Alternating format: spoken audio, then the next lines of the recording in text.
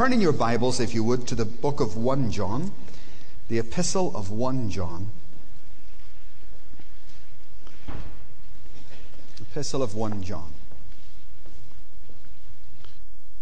Praise God. You can just stay seated, but maybe we should pray for Japan. There are probably, hundreds, maybe even thousands of people trapped this morning. And let's hope that some of them are still alive. So just bow our heads and ask God to intervene. Lord, as we were looking at last week, we can pray in this country and the hand of God can move in another. And we pray this morning for Japan particularly. Lord, for anyone who is trapped, would your God send your grace and your mercy upon that nation. Would you give wisdom and skill to the rescue teams and lead them to the right place? Holy Spirit, would you lead them? I ask you to remind them for the things they've heard about the gospel, the words they've heard, the songs they've heard, the things they've seen on telly or whatever about God, that in these desperate moments they will turn and they will pray.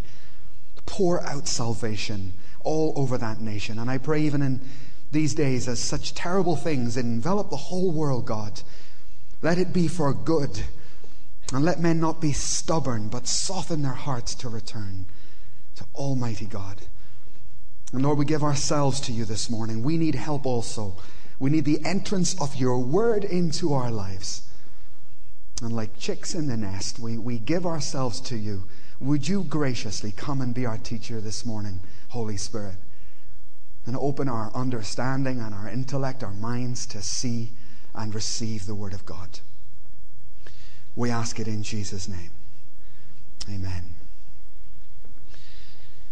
Amen. Last week we did parts 1 and 2 of a new series entitled Prayer Changes Things. It's kind of funny. Kahiso just mentioned foundations, the fact that we're doing foundations again. Personally, I have no problem doing foundations 1, foundations 2, 1,000 times, because I know there's so much in it.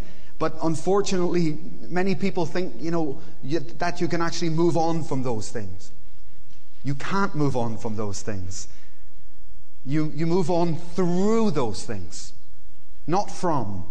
Through things like studying repentance, which is an endless theme, studying prayer, studying the basics like the Our Father.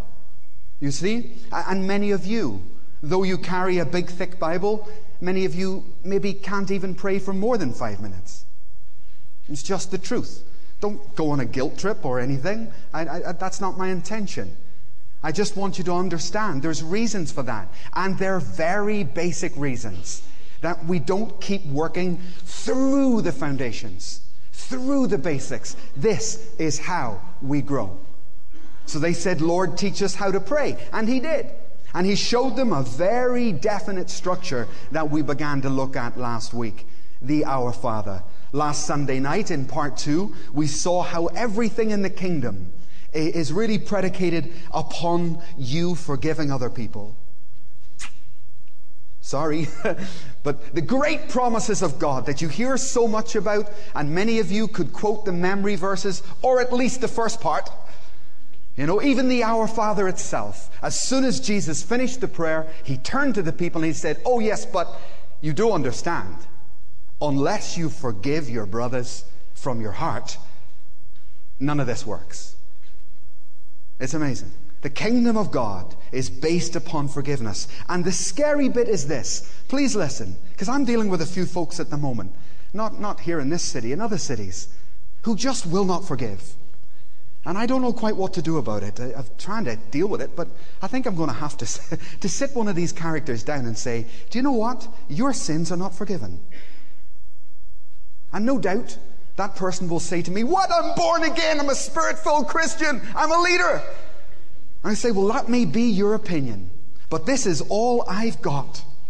This is all I've got. And you're telling me that you cannot forgive this person.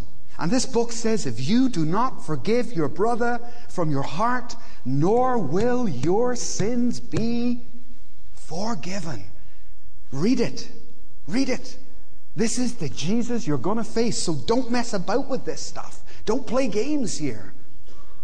So it's really serious. that we get the foundations of prayer right and remind ourselves there is a protocol, as we'll see in a moment. You see, folks, it's not complicated things that stop you growing. It's not rocket science that stops us growing, either personally or collectively. It's the basics. It's simple things. And just by way of introduction this morning, what do I mean by simple things? Well, number one, have you ever heard this, right? I hear this all the time. Every prayer is answered. Oh, you can pray, and be sure of this when you pray, that God hears and answers every prayer. Have you heard that? I have heard that many, many times. That's not true. It's nonsense. Not only does God not answer every prayer, but the Bible says that God doesn't even hear every prayer. In Psalm 66, verse 18, it says this, that if I hold sin in my heart, in other words, if I won't let sin go, God does not even hear my prayer. So not all prayers are answered, and not even all prayers are even heard. God shuts his ears to those cries. And it's not just in Psalm 66. There's several other places where that is spelled out. So that's a common error, a common mistake, taking too light an approach to prayer. Secondly, and this is all over the place. Look at me a moment. Listen. It's the easiest thing in the world to listen to someone speak negatively. The words that come out of their mouth negative about themselves, about whatever, and you as a Christian look at them and say, that's terrible. And then you do the same thing. Easiest thing in the world. To see a fault in another. They say we see the faults in others that we ourselves have, right? Easiest thing in the world to do that. And it's a common problem with prayer, you see. You may think that when other people speak negatively, that's dangerous for them, because that will affect, obviously, their prayer life. But you might think you're exempt, but you're not. I see it like Russian roulette, bang, bang. Words are like that. Sooner or later, they're going to get you. You will be bound. Jesus says this, you will have whatever you say. That's you. That's you. So every day, what comes out of our mouth, we're pouring out words. You need to make sure they're positive words. Right? Right? Be careful, guard it. I had a problem with negativity. Not a big problem, but enough of a problem to want it dealt with. One minute I would praise something positive, but I couldn't hold my positivity together, and very quickly would turn and maybe say a few negative statements and then back to positive and back to negative. And I thank God I've got that under control. It's just my nature, I suppose. And I don't know what you're like, but you see, fresh water and dirty water don't come out of the same fountain, the Lord says. A tree can't bear good fruit and bad fruit. That's what Jesus says. So I've got to be careful what's coming out of my mouth. Set a guard over the door of my mouth, O Lord. Lest in 1 minute I pray positively, and in the next minute, what's coming from me is not good. Well, then, obviously, the source is not good. Purify this spirit. Purify this well within me, God. Common mistakes when it comes to prayer. We are all accountable for our speech, and it will affect our prayer life. Common mistake number 3, thinking that there's no protocol when you enter heaven. There is great protocol before God. Just like, common example, but just like as if when you go to see the Queen, there's protocol. You're not just going to walk in and say, hi Liz, You're not going to do that. It's not going to happen. There's going to be all sorts of barriers before you, levels of entrance. And so it is with God. So it is with God.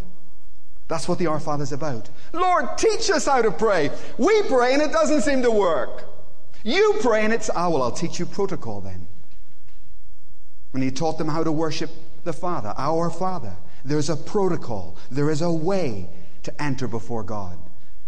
I mean, look at some of the prayers in here. Look at Daniel or Nehemiah. And look how they prayed before they prayed, if you like. How they exalted God and then brought in their prayer. Read the first few chapters of Nehemiah.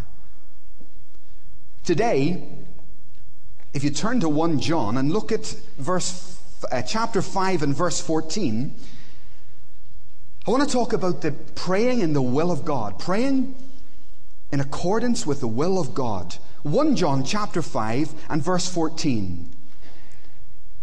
This is the confidence we have in approaching God, that if we ask anything according to his will, he hears us. And if we know that he hears us, whatever we ask, we know that we have what we have asked of him. So there is a prayer that I can pray and know that God has not only heard, but also answered me. And that's a prayer basically that starts in the heart of God. It's not for no reason that the study of scriptures, the study of God, is called theology. It's an ology. It's a science. Okay? And with today's message, that becomes a little bit maybe more clear why it's a science. In order to understand I don't know about you, but I not only want to know how something works, I want to know why. Because when I know why, it helps me understand why I'm doing what I'm doing, not just what I'm doing, right? And Scripture is very clear about why God wants you to pray. Not just how to pray, but why. Why do you have to pray anyway? I mean, why doesn't just God pray? Why doesn't Jesus just do it and, give us a day off? Right? And when I understand that, the whole foundation of prayer, it will give me clearer motivation. It will motivate me to pray because I know that it's part of the great design of God. Turn to Isaiah chapter 63 and verse 5. This is really the scripture, if you like, on which all prayer is founded. Isaiah chapter 63 and verse 5. Isaiah 63 and verse 5. I looked, but there was no one to help. I was appalled that no one gave support. So my own arm worked salvation for me, and my own wrath sustained me. I trampled the nations in my anger, and in my wrath I made them drunk and poured their blood on the ground. I want you just to notice something there. God in those scriptures is actually talking about salvation.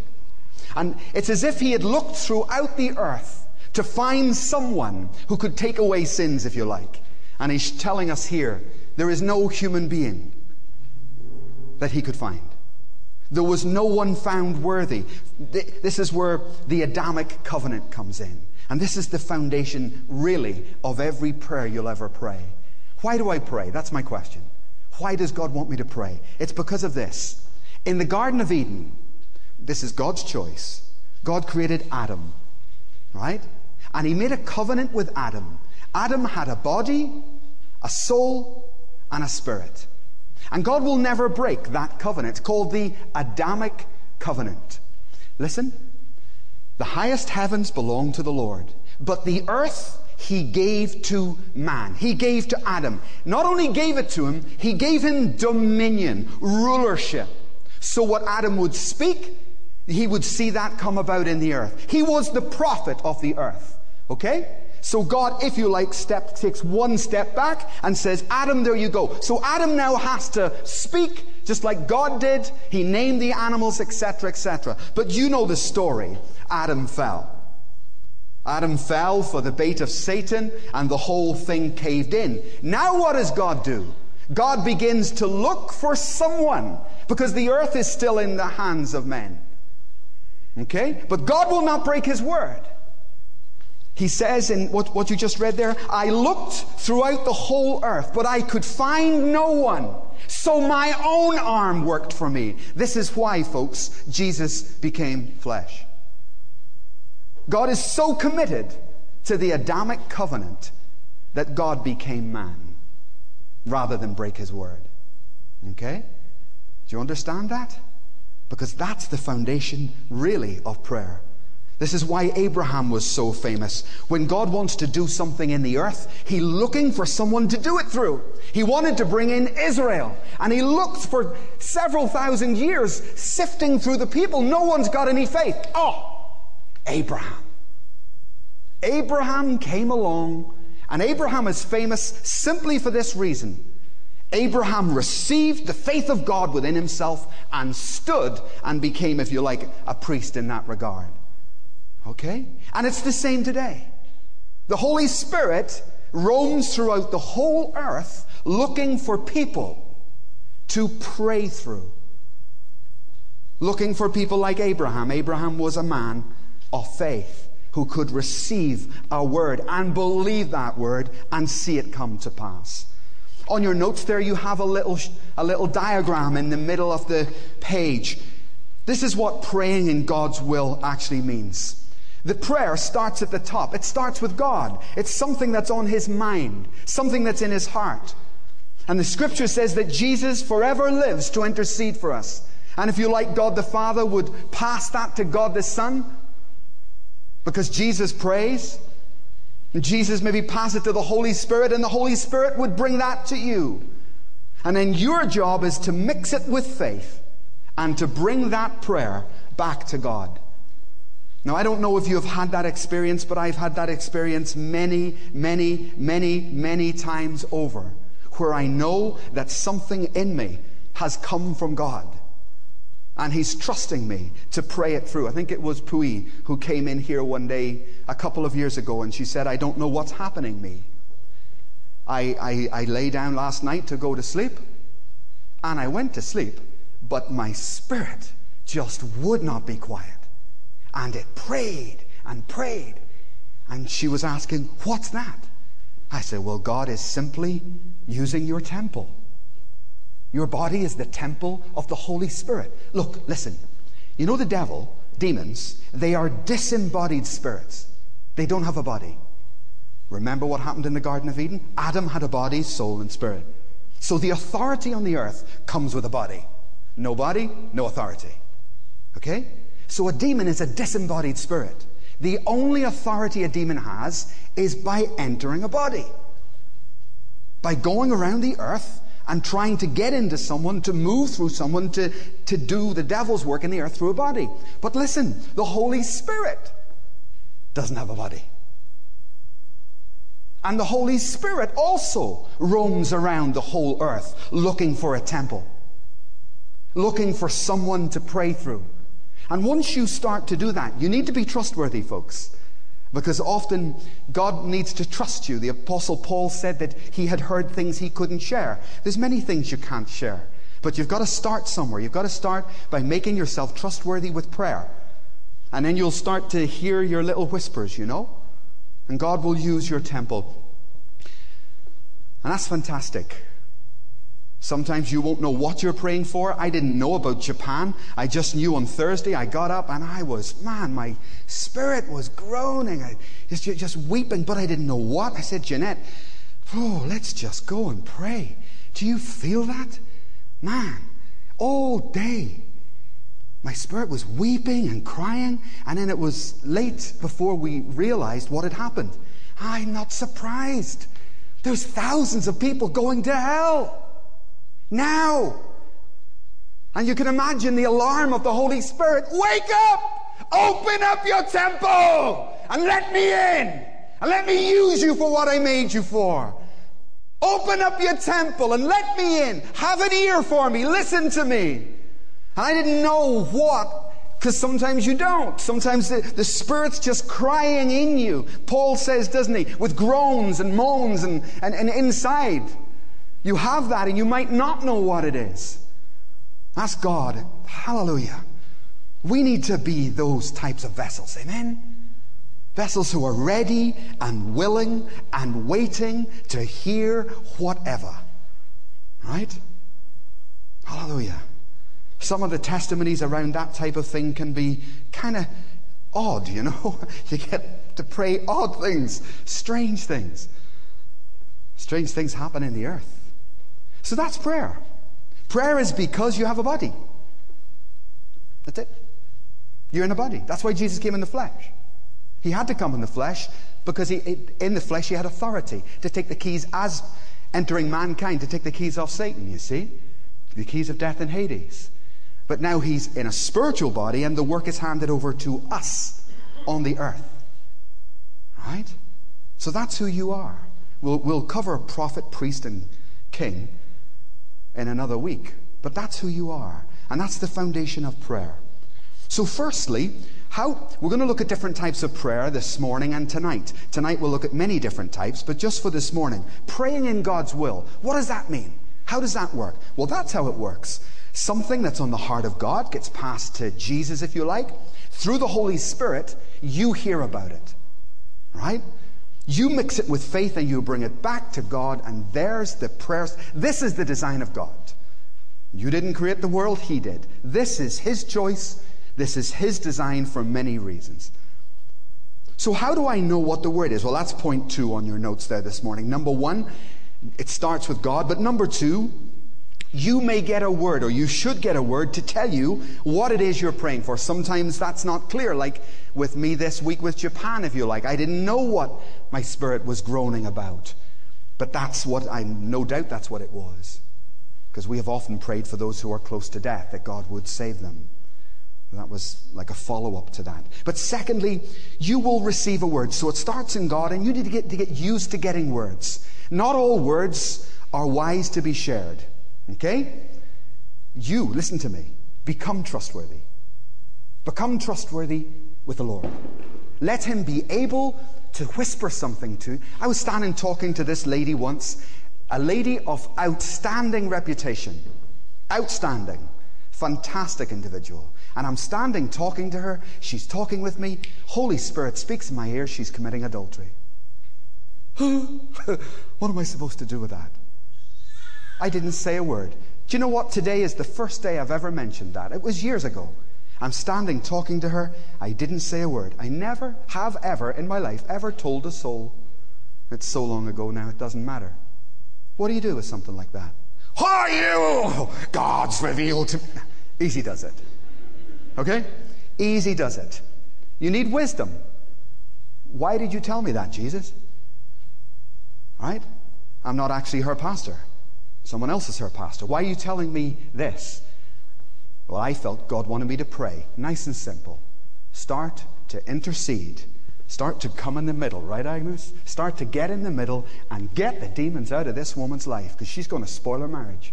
So, I didn't even tell you, Jeanette. I tell no one, because I'm going to be trustworthy. You're going to be able to trust me with secrets, like Paul, Lord. You can whisper in my ear. I'm telling you this so to educate you. You can whisper in my ear, and I will deal with it. So I began to pray and break the things out of that woman's life. It was about 6 months later, at a pastor's meeting, the issue came up and someone said, we've got some bad news. Guess what? Mrs. A has been found in adultery. But the good news is we've been able to resolve the situation, and the marriage is going to stay together, and it looks okay. Praise the Lord. I still didn't say anything. You don't need to say anything. Okay? You don't need to say anything. There's other situations where you may need to go up and talk to someone, where God starts to use you or show you. You know what it says in Matthew's Gospel? Jesus knew their thoughts. Never mind what they were doing. Jesus even knew what they were thinking. Jesus knew their thoughts. And sometimes that God can reveal to you problems, issues in people. But you've got to keep your mouth shut, I find. Very often, keep your mouth shut. Or that's the last word you'll hear. Okay? Other times there may be, situations when I look back, there's things I really regret. There was another situation, similar, it was also adultery actually, but I didn't do anything. And in that occasion I made a mistake. But I knew, and I was younger in the ministry, and God spoke to me about this situation, and I didn't know what to do. In fact, I waited too long. And in the end, I took the guy aside and I said, can I talk to you? And I took him in a room. I said, please forgive me if I'm wrong. But you know what? I've got a word for you, and I've been praying for you. I just don't know how to handle it. And I told him, bam. It's true, he said. It's true. But it's too late. In their situation, it was too late. The damage was done, and God forgive me for that. So once you realize that you have a role on the earth, you're the priest of God, if you like, on the earth. One of your roles is to be a vessel of prayer. The Holy Spirit will enter your temple and start to pray through you maybe things that the Spirit is praying, but also give you insights through a word. Another occasion, it was my first ministry position, actually, in Wales. I was working as a full-time evangelist, and I'm out driving one day, and clear as a bell, the Holy Ghost spoke to me, pray for Polly's car. Polly was one of our members. And I didn't know what to do with that sort of thing. What do you mean, pray for Polly's car? I completely ignored it. God forgive me. I just completely ignored it. But I knew I heard it. Pray for Polly's car. Polly's car's fine, you know. And then we go to the cell group. Did you hear what happened, Polly's car? No. Got broken into. I didn't say anything. You'd be in trouble. Didn't say anything. But you learn. I heard that. I heard that, and I did not obey, and look at the consequence. And God will forgive you. You say, sorry, Lord. Just not switched on enough, not sensitive enough to what's happening. Forgive me and help me try again. Keep trusting me, Lord. Keep speaking to me. Amen? So this is what prayer is. Tonight, there's other types of prayer. Tonight we'll look at the other types of prayer, but this is God praying, if you like. This is God coming through the human race, wanting to come through your temple. So number one, understand that you come in the line of Adam. Understand that as a body, soul, and spirit being, you've got authority on the earth, and the Holy Ghost wants to use your temple to pray. Number 2.2, we get a word of direction, and then we start praying down that direction. Number 3, 2 Corinthians chapter 13 and verse 1 says every matter should be established. In fact, I'll just turn to it. 2 Corinthians chapter 13 and verse 1. 2 Corinthians chapter 13 and verse 1. This will be my third visit to you. Every matter must be established by the testimony of 2 or 3 witnesses. And Paul warns them there and in other places about confirmation. Now, this has got to be one of the weakest areas in the church, in the modern church's life, certainly in this part of the world. And for example, there's someone, I don't see them anymore. They stopped attending because I was trying to help them. Some people think they can just get a word from God and go and obey it. Right? Got to be careful on that. Right? Prophecy should be submitted. In fact, the Bible says all prophecy, when you hear from God, all prophecy should be submitted to the elders for testing. But for many reasons, because people want to do what they want sort of thing, for many reasons people do not bring their intentions, their motives to the pastorate or to their cell leader or their discipler because they're frightened that they might not, inverted commas, get their way. And there's big problems with that.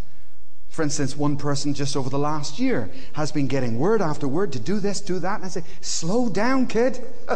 Slow down. Foot on the brake. You need to learn some discipline. Do you know what I want you to do? The next time you get a word, do you know what you're going to do? Bring it to me. Oh, no, I'll obey the Lord. Just easy does it. I'm on your side, just trying to help you. No, I'll go. I'll just do what God says.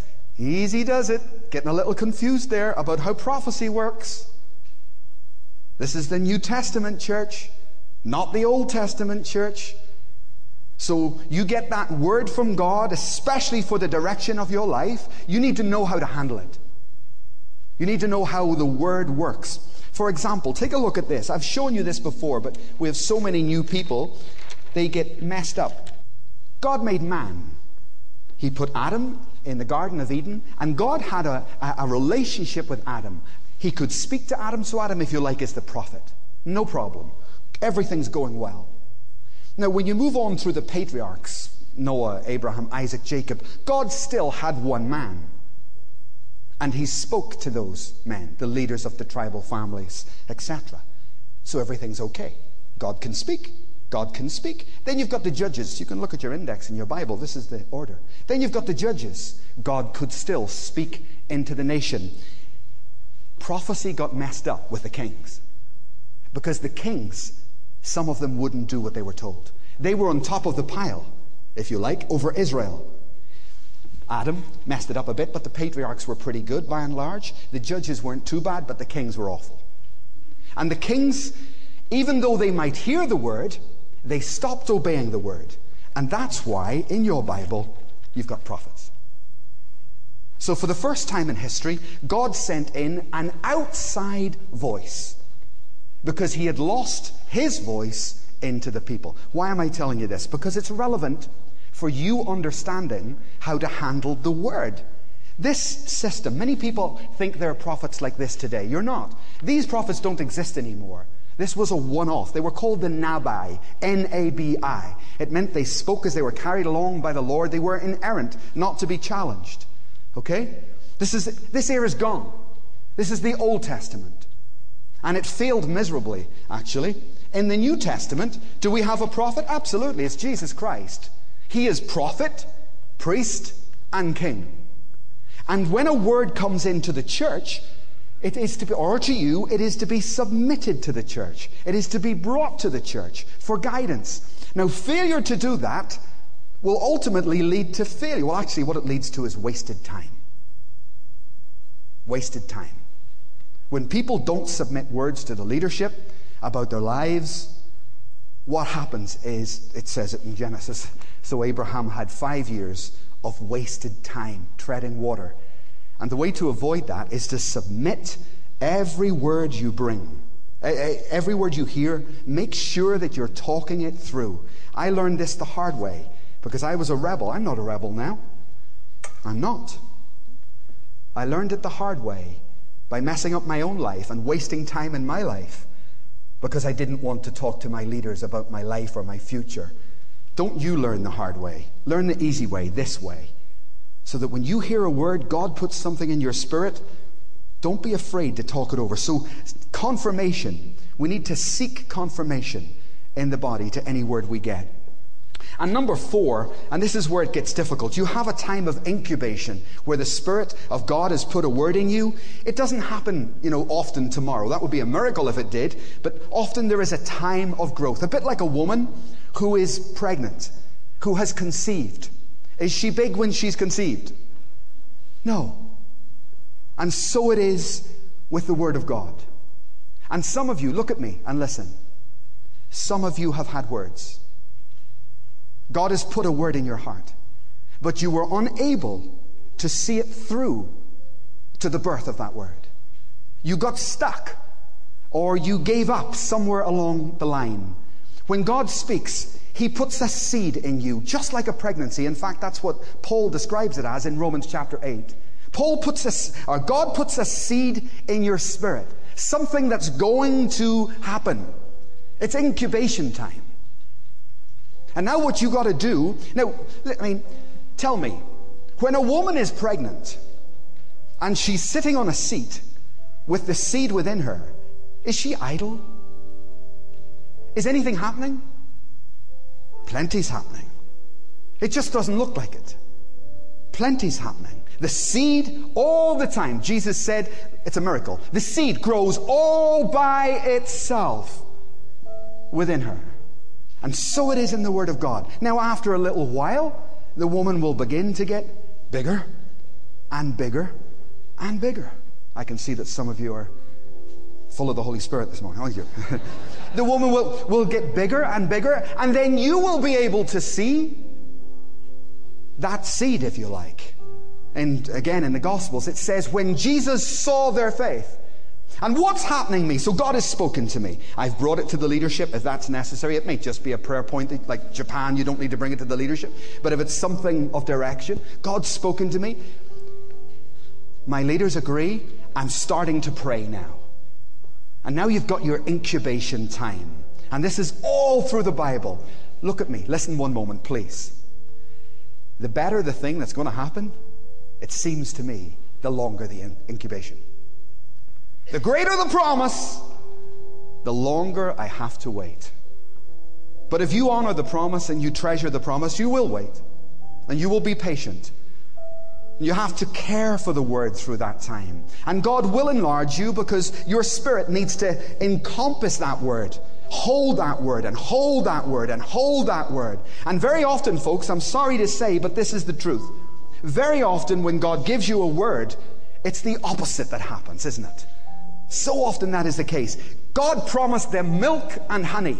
What did He give them? God promised them milk and honey, and then He gave them manna and quail. God, you promised me milk and honey. What's this manna? What's this quail? Incubation. That's what it is. I need to teach you how to receive the word, then how to treasure the word in your heart, and there's that whole period of, inverted commas, pregnancy to get through, and this requires you to be very disciplined and faithful to the word within you. Remember what God said to Habakkuk.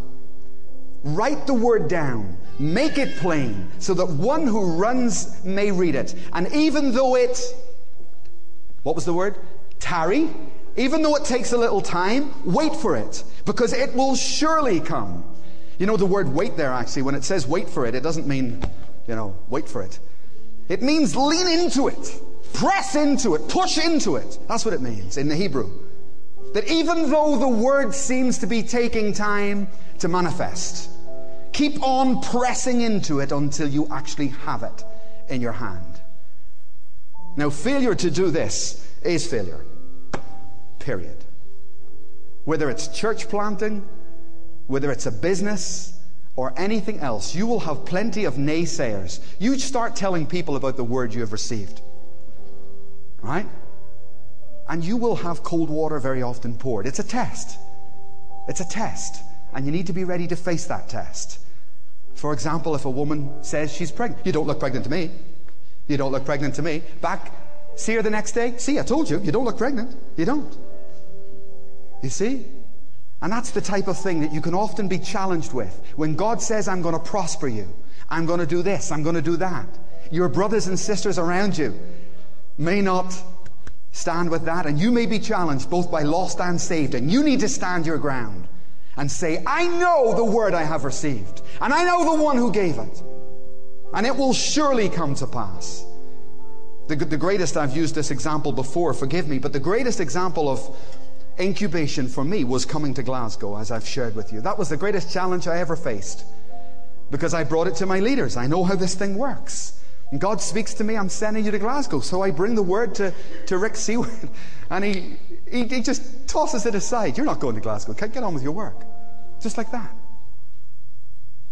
That was my word. That was my seed.